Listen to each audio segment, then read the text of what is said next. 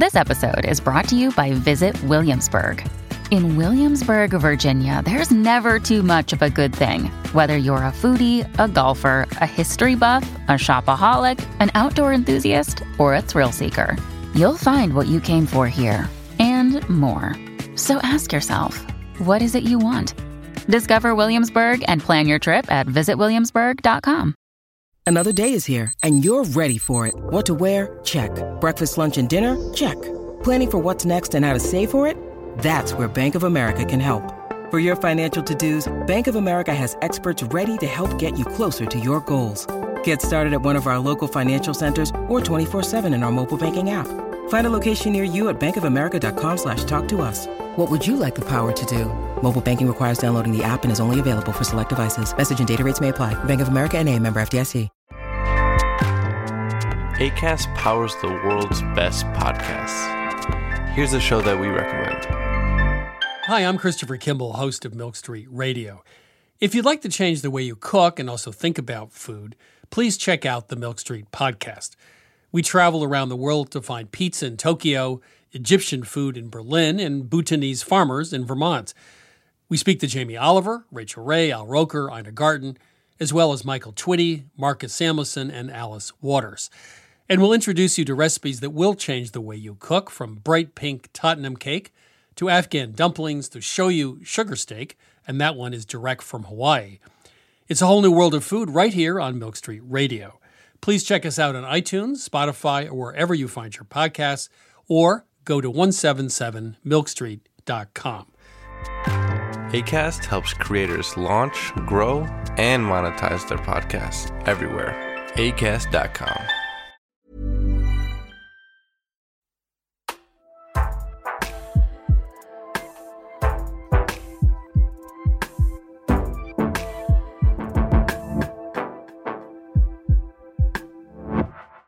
Well, hello, and welcome to another Books of the Year podcast from your friends at Books of the Year. It's so good to be back.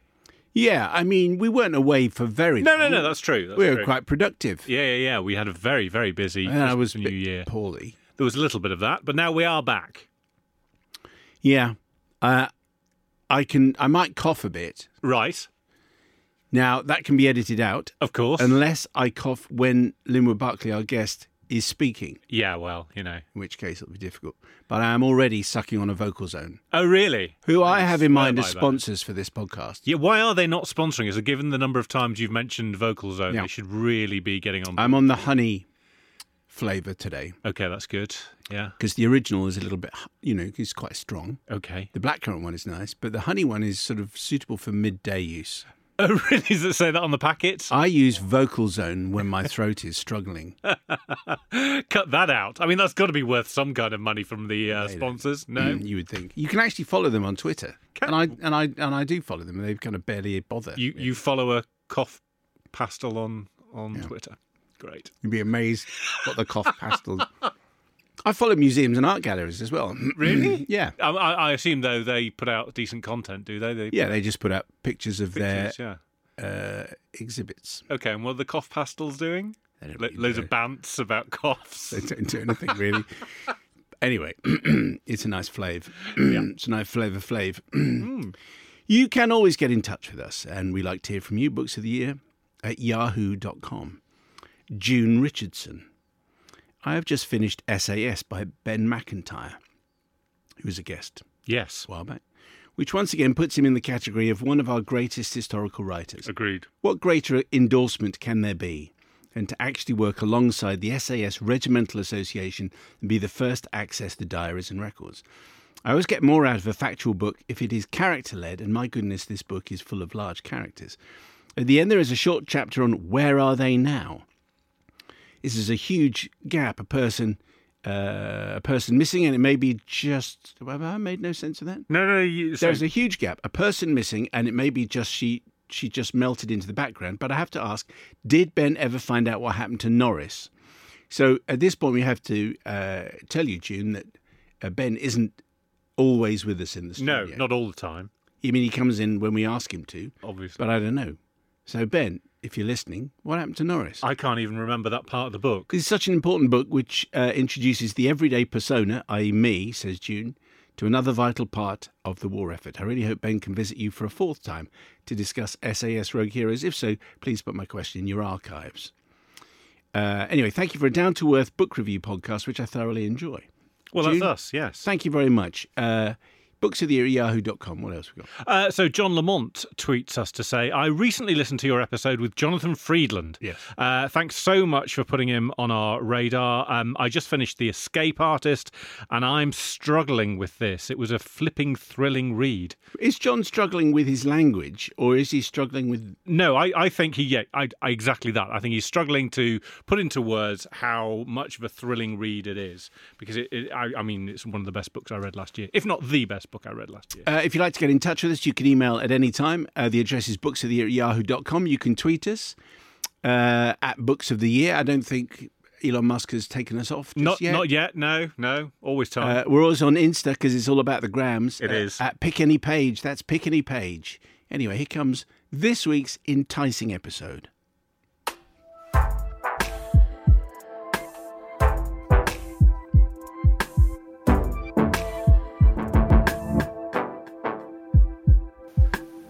Okay, Books of the Year. Here comes another one. It's another bestseller from Linwood Barclay.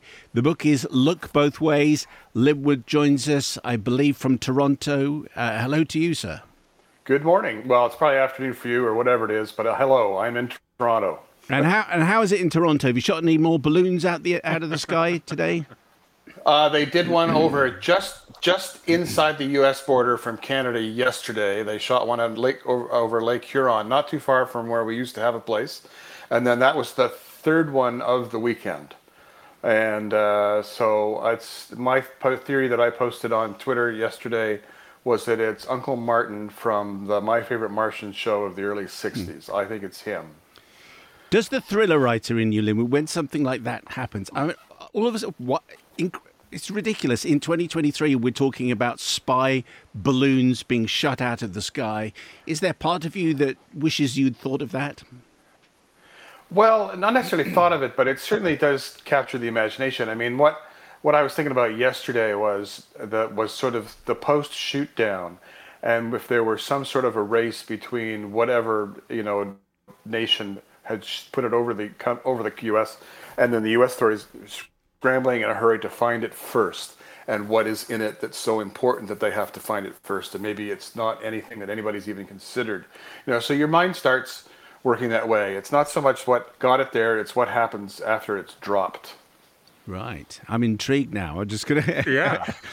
Yeah, well, and maybe we'll never find out, Linwood. Maybe we'll never find out, but... I don't know. I got a feeling we'll get a hint of it. And I'm sure that the very first one, the big balloon that they brought down, that they're reverse engineering the hell out of that one to find out what they can about how the Chinese are watching and so forth. And I'm sure that it's...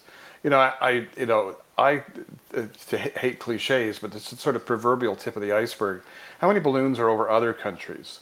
How many are wandering over England right now? And how many are over all sorts of, the world? I would imagine that these are just the first ones we found out about. In fact, it feels like it's... I know this has got nothing to do with your book, but it does feel like Victoriana. It feels like Around the World in 80 Days, that Jules Verne has come up with some kind of extravagant story whereby we're all spying on each other out of hot air balloons. That's right. And I walked down to the harbour in Toronto the other day, and I'm sure I saw a periscope of the Nautilus. I'm positive. Anyway, so it's a different kind of technology that we're talking about for Look Both Ways. Matt, do you want to describe the cover that we're looking at? It's a very dark cover, but that's because the events that we can see depicted on the front cover are happening at night, and the only colour other than black that we can see is blue with a dash of white and red. And we're looking above. We're sort of for a bird's eye view of a car travelling at night, and caught in its headlights is a figure running away from the car, and it's clear that the car is chasing chasing that figure. And then picked out in white at the top, Linwood Barclay, and then in blue, Look Both Ways, with the wee epigram between the two of they think as one, they act as one, they kill as one, with Stephen King calling him a suspense master. There you go. It's a very busy cover, but it tells you an awful lot about what we're going to be discussing in the next few minutes. Now, this is a story, Linwood, that as you make plain, because you have a little forward here, the story kind of begins with your father. Just introduce us to Everett Barclay and why this story begins with him. Well, I was trying to sort of explain, like, this thriller, and I have to say, just on the cover, is just as an aside, none of the book takes place at night, but the cover's so good, I thought, who cares? Let's do that.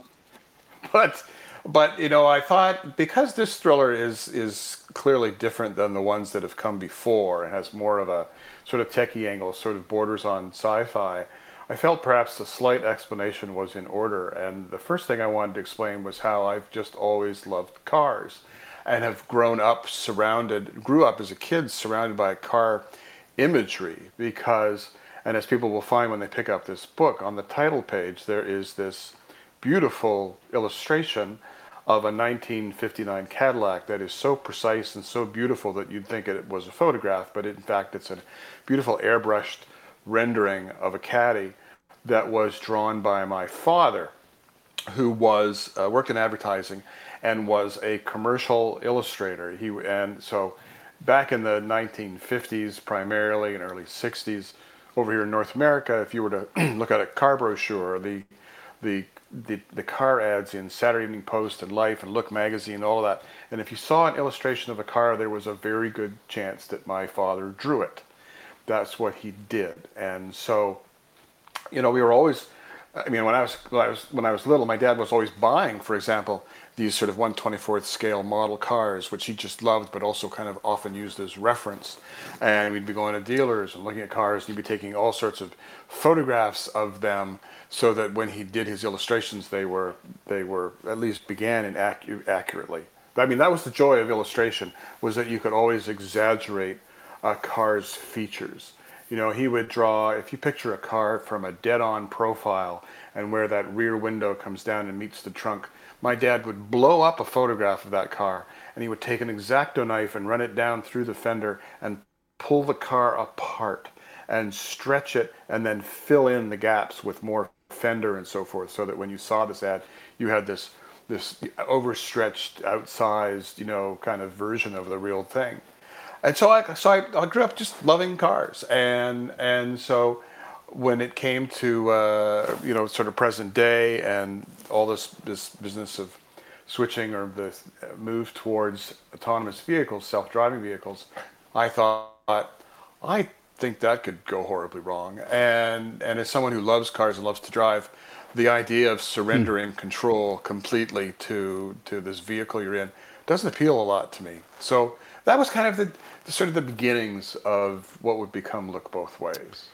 Did it give? You've written many books, many bestsellers, Linwood. It must have given you a lot of satisfaction to put some of your father's art in one of your books. Very much so. Very much so. I was thrilled, and it was one of my editor's ideas. Said, "What if we used that image?" And because the novel is about these sort of futuristic little bubbly cars that are self-driving, why do we have an illustration on the title page that my dad did of a 1959 Cadillac? Well, it becomes very relevant to the story as to why that particular car is on there. I mean, to get sort of the broad strokes of what the book is about, it's about an island community, sort of like Martha's Vineyard, that has become a test community where a big, huge car company that makes these autonomous vehicles has come in and said, look, we'd like everybody to surrender their conventional car to the mainland, and we will give everybody one of these self-driving cars to use for a month. And the idea being that if every car on the road is one, you'll never have an accident, because they all have a hive mind. They all talk to each other. They all know where each other is.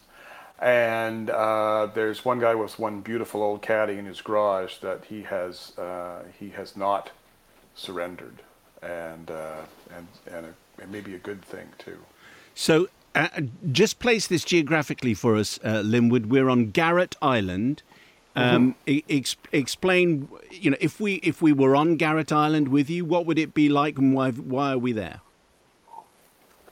Well, it's a big island. I mean, it's big enough to have, a sizable town and some little satellite towns, and there's an airport and so forth. Let's say it's very, very similar in some ways to Martha's Vineyard, which is off the coast of Massachusetts, off from Cape Cod, and that was kind of my thinking. So it's a big enough area that it really is a large community where there'd be a small mall and there would all this stuff, but it's still cut off. So it's still, if you want to get to the mainland, if you want to go to Boston, then you've got to drive and get on a massive ferry and get taken across to get to it. So there's a sense of, if something were to go wrong, and if, say, the island were to be shrouded in fog one day, whatever, it's really going to be hard to get away.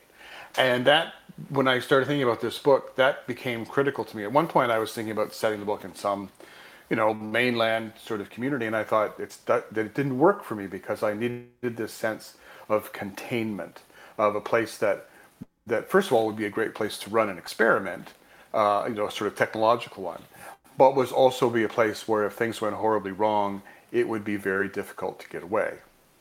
You've touched on things going wrong, Linwood, and given it's on the front of the book, they think as one, they act as one, they kill as one. I think we can dig a little deeper into what is going wrong with these self-driving cars.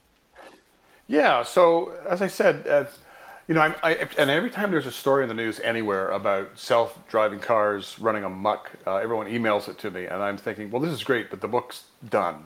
But it's really very interested to read the story. It's just the same. But I thought, what would happen if, the cars, this particular car, which is called an Arrival, made by the Arrival Corporation, and these cars are programmed in a sense, sort of, they have a kind of underlying philosophy, which is to do no harm. So, we're going to drive carefully. We're not going to run people over. We're going to be very cautious. That's all geared into the programming. And what if there were a virus that got introduced into this whole network for these vehicles, which basically turned that principle upside down? And instead of doing no harm, it was basically do as much as you can. And so what happens when this virus is introduced into this system on this huge media day to show off how, this brave new world of these new cars? This virus gets into the system, and all the cars suddenly essentially become homicidal. It would be like being trapped on an island with 1,000 Christines. And so that's kind of is how things go terribly wrong. Is it industrial sabotage? What is it? Is it just a glitch?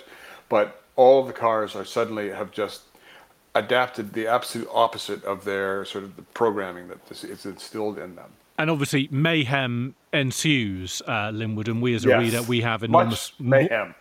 enormous fun following that mayhem. And it reminded me, it's part of the reason I enjoy your books. I remember reading Elevator Pitch, and I had the same thought as I was reading that one, which is, and I'm yet again going to quote from West Wing, which is one of my favourite TV shows, in which, and again, I'm going to forget the name of the character, but one of the characters basically says, the thing that keeps me up at night is not the nuclear bomb in Times Square.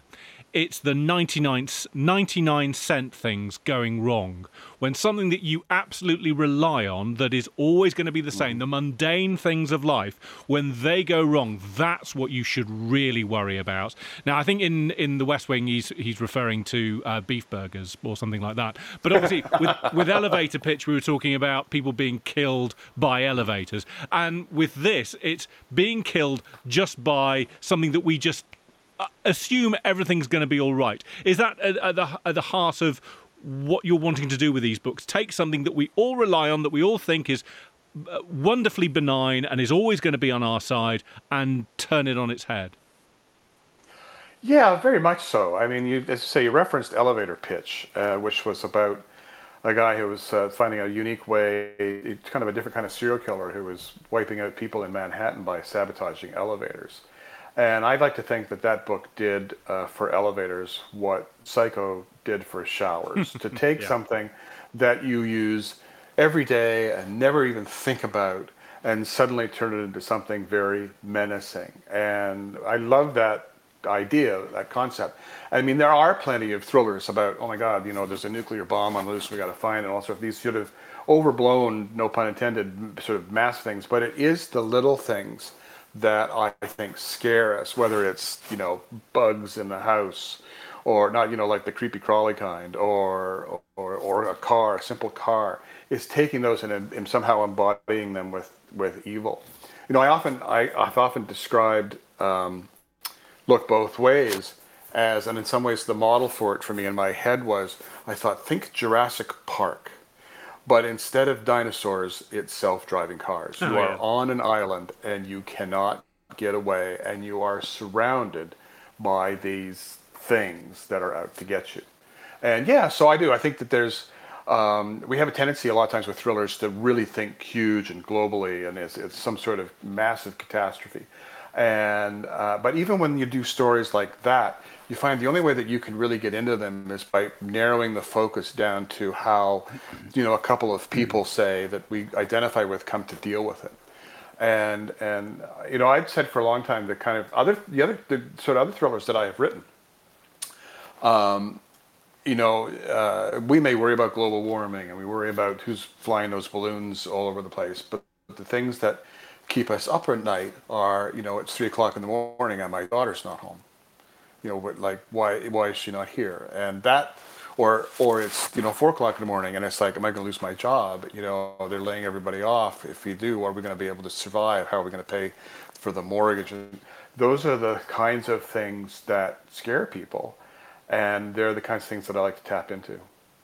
I think it would be fair to say also, Linwood, I know you were a journalist before you became a full-time novelist, I think on the Toronto Star, is that right? And yes.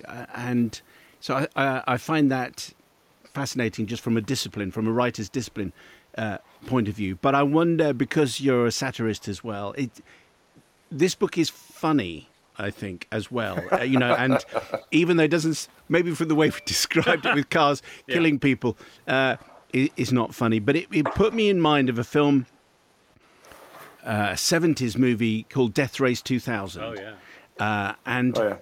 Where the idea is to run people over and score points. And although that sounds utterly horrific, it is also funny.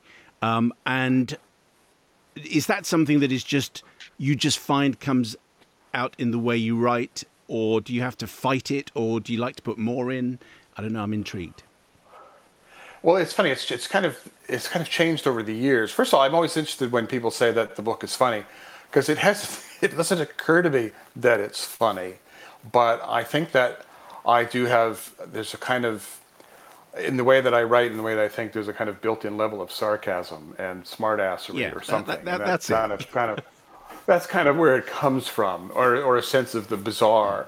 I mean, when you mentioned the Toronto Star, where I worked for 26 some years before taking an early retirement to write books full time, and for the last 14 years of that, I was writing. I was a columnist. I was allegedly a humor column, and satire and so forth, so on. And I always have to say allegedly, because it doesn't matter what if you write something in a newspaper, people will just always believe it's true, even if it's the most ridiculously outrageous thing ever. And I mean, very quickly, one time I wrote about places to send your kids for summer camp, and I suggested sending them to that one-time Russian satellite, the Mir space station. Send your kids to the Mir space station camp. I said, but if you send them, dress them warmly because it's cold in space, and send them up with a lot of duct tape because there's holes in the hull and things falling apart. And the guy phoned. I swear to God, the guy phoned the paper the next day. He said he didn't put in a phone number. So. It's like it's sometimes attempts at satire just fall flat because the real events in the world may overtake them because they're even a stranger. But so the first 4 novels that I wrote were about a character named Zach Walker, and those books were, I would call, deliberately comic thrillers. They were designed to be sort of funny and outrageous and so forth. And then I switched gears with a book called No Time for Goodbye, and then started writing darker, more serious thrillers. But even in all of those, there have been elements that were funny, because I think humor kind of can break the tension for a bit. I mean, you build up all this tension and you can kind of undercut it with something that's amusing, and then start building it up again, ratcheting it up. And in some of the earlier books that I did,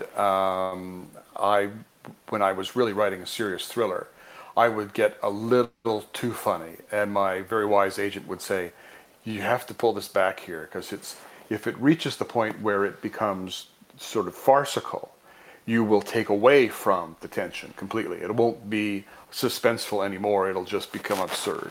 So it's finding that balance. And I think what I've done in Look Both Ways and in other books is found that line where you can be funny just enough that you can break the tension and have a bit of a nervous laugh, but the book is still tense and still a lot of stuff going on. As well as being tense and as Simon points out, funny at times, Linwood, it feels like this is a love letter to cars, and by cars I mean ones that you drive yourself, as opposed to ones that mow you down because of a virus in the system. So, and you've already talked about your dad and the job he had with drawing those amazing cars. But would I be right in thinking that this is a love letter to the kind of car you drive yourself? Oh, I think so.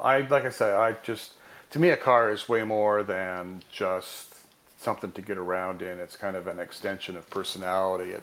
If you got to spend a lot of time in a vehicle going somewhere, I think it should be enjoyable and to be part of that experience. A car is a kind of extension of yourself, because everything that you do, the vehicle responds, and then you have to respond to how the vehicle reacts and so forth. So it's this back and forth between you and the machine that I thoroughly enjoy.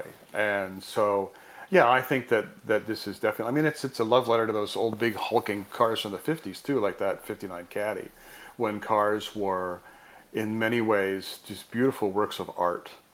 You think of the 59 Cadillac with that immense, with the cars back then, but for this stage where everybody was putting fins on vehicles, and the fins were never bigger than they were on the 1959 Cadillac with these sort of torpedo taillights attached. And the fin came up with this extremely sharp point. And to give you an idea of how nerdy a kid I was, I think in my 7th grade, I read a book by the noted American consumer advocate and politician Ralph Nader, who wrote a book in the 60s called Unsafe at Any Speed. And it was about how the auto industry was ignoring taking steps and spending money to make cars safer. This is what I was reading, grade 7. But what I remember from that book all these years later was how that pointed tail fin on that Cadillac, that people died on it, that motorcyclists who were traveling and then lost control and maybe were thrown off their bike hit those tail fins and they went right through their heart. And I thought, that's just horrifying. And as a thriller writer, you sort of tuck it away and think, oh, that's so neat. And, so yes, I do think you're right. I think this book is a kind of, underlying all of it is my appreciation and love for cars. Fascinated, Linwood, by the impact that lockdown and COVID has had on writers. It's obviously impacted everybody, impacted on you, impacted on everyone listening to this podcast.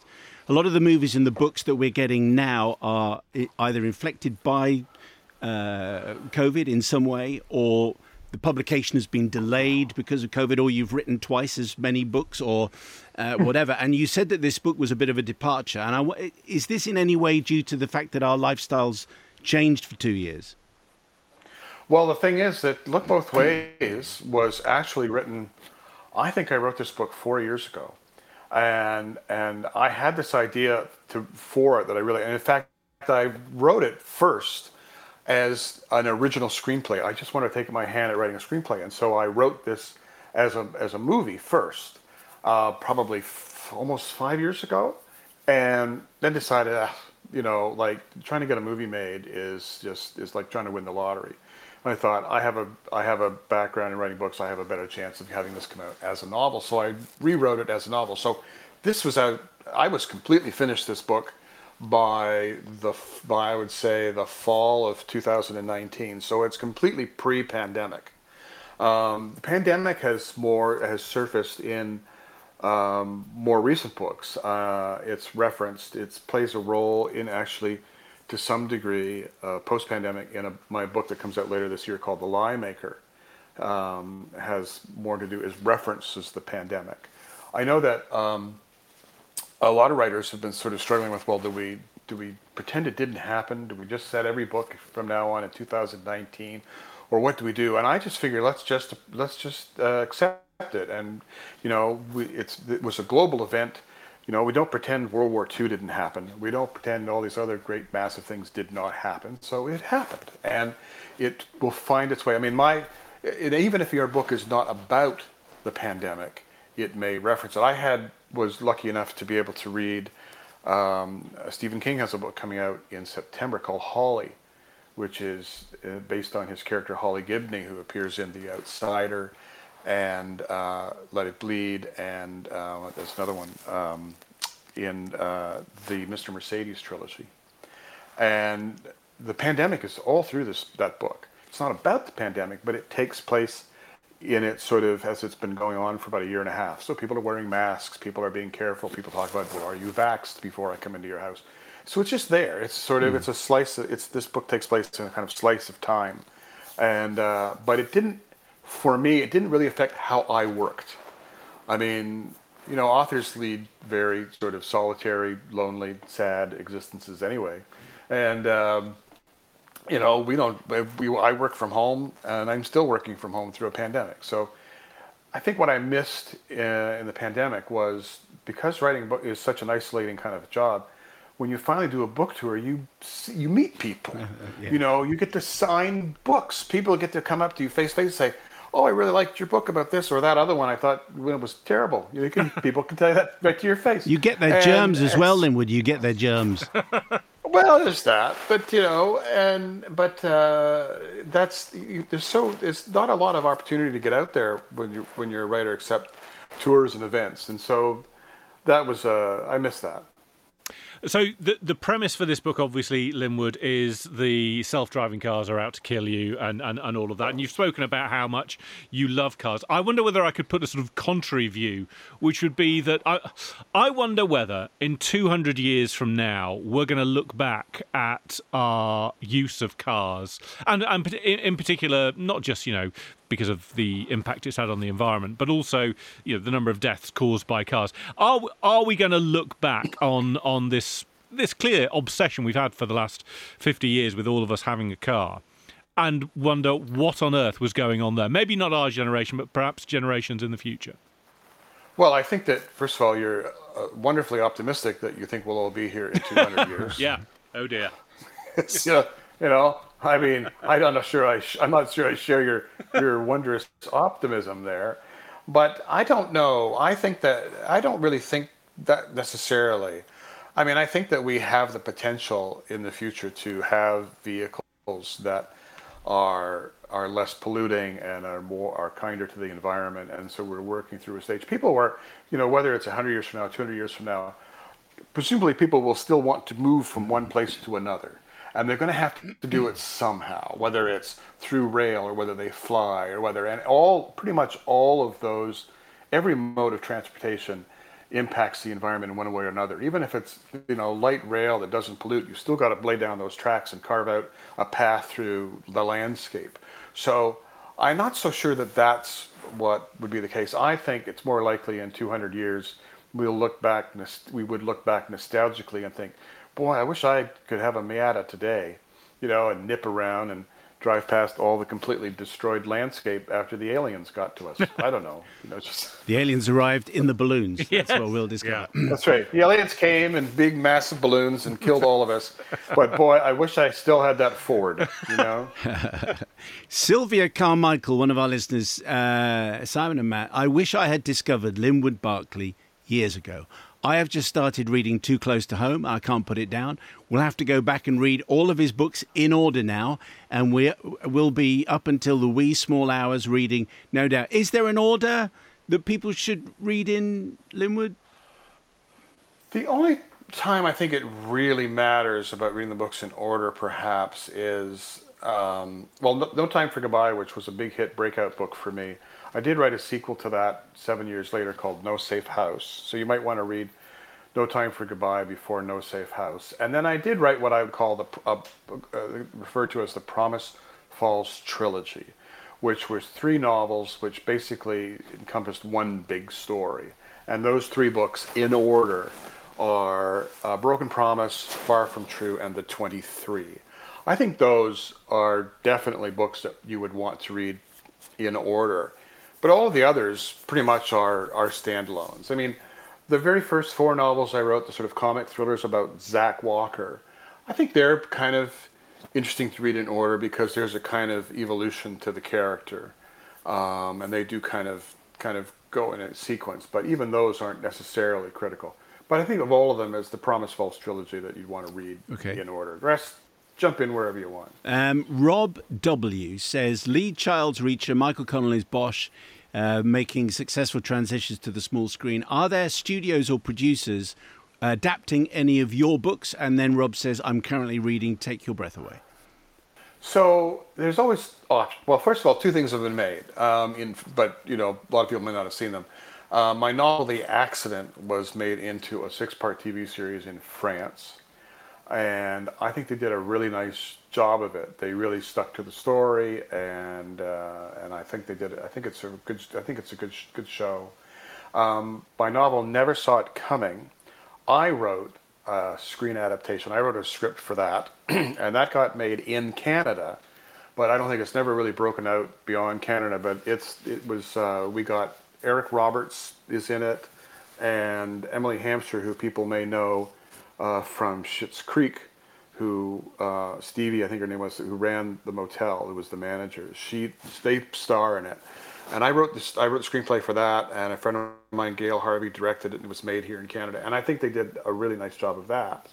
And the other ones there have been, the Promise Falls trilogy that I mentioned, that was in development for almost 5 years, and I was attached to it. And I wrote umpteen drafts of the pilot episode and how it would go together, and then that finally died, and then there have been 2 attempts to make Trust Your Eyes, to bring that forward. The first was Todd Phillips, who made The Joker, was assigned as director. There was going to be a movie, and then it wasn't. And then Martin Campbell, who directed 2 of the Bond movies and other things, directed Casino Royale, he wanted to make it into a 6-part series and wanted me to write all the episodes. The producer did, and I worked on that for the better part of a year, and then that died. And it's just, what a dispiriting world. And it's like I mean, I spent, and the last couple of years I wrote an adaptation for my novel Fear the Worst, which, there was a lot of interest in. Jason Priestley wanted to do it, and so forth. So, but what I've learned is that when you have a book contract, the book comes out, which is really not the way things work in the movie business. So much time is spent and energy is spent on trying to get something made. And there are so many moving pieces, like, can we get a director? Can we get the money? This guy wants to be the star. Now he doesn't want to be the star, or somebody else making a movie like this. Like, it just, there's so, the people who represent me in LA for options have said it's a miracle anything ever gets made. And I understand that now. And the idea of actual screenwriting, I love it. I just love it.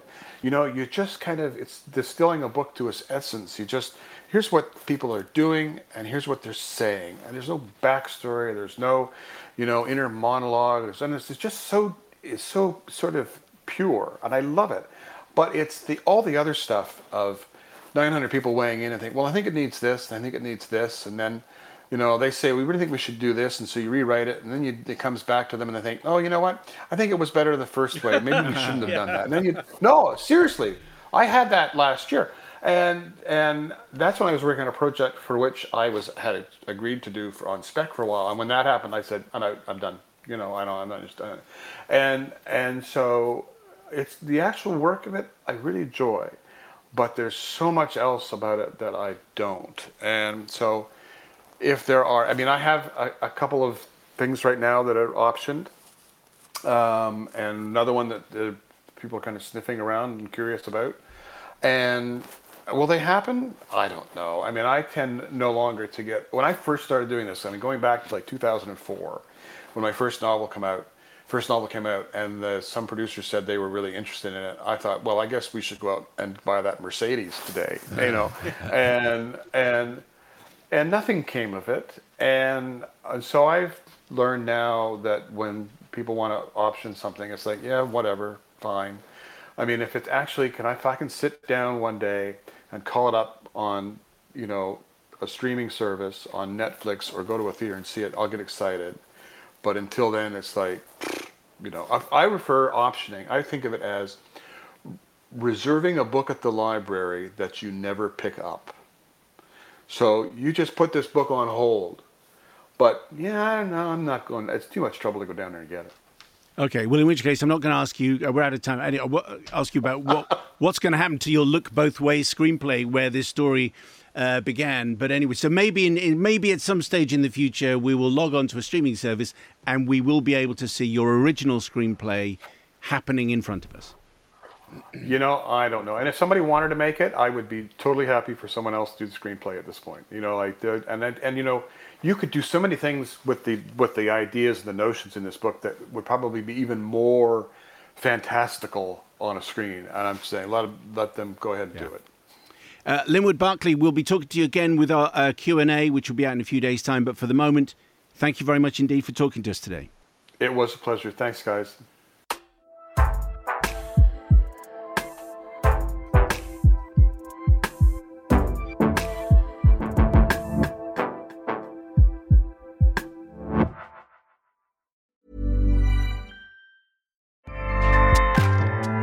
Acast powers the world's best podcasts.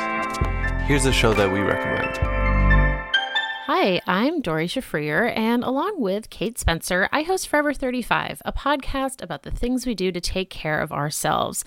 Join us every Wednesday with guests like author Phoebe Robinson, chef Samin Nosrat, actress Busy Phillips, and even former Secretary of State Madeleine Albright.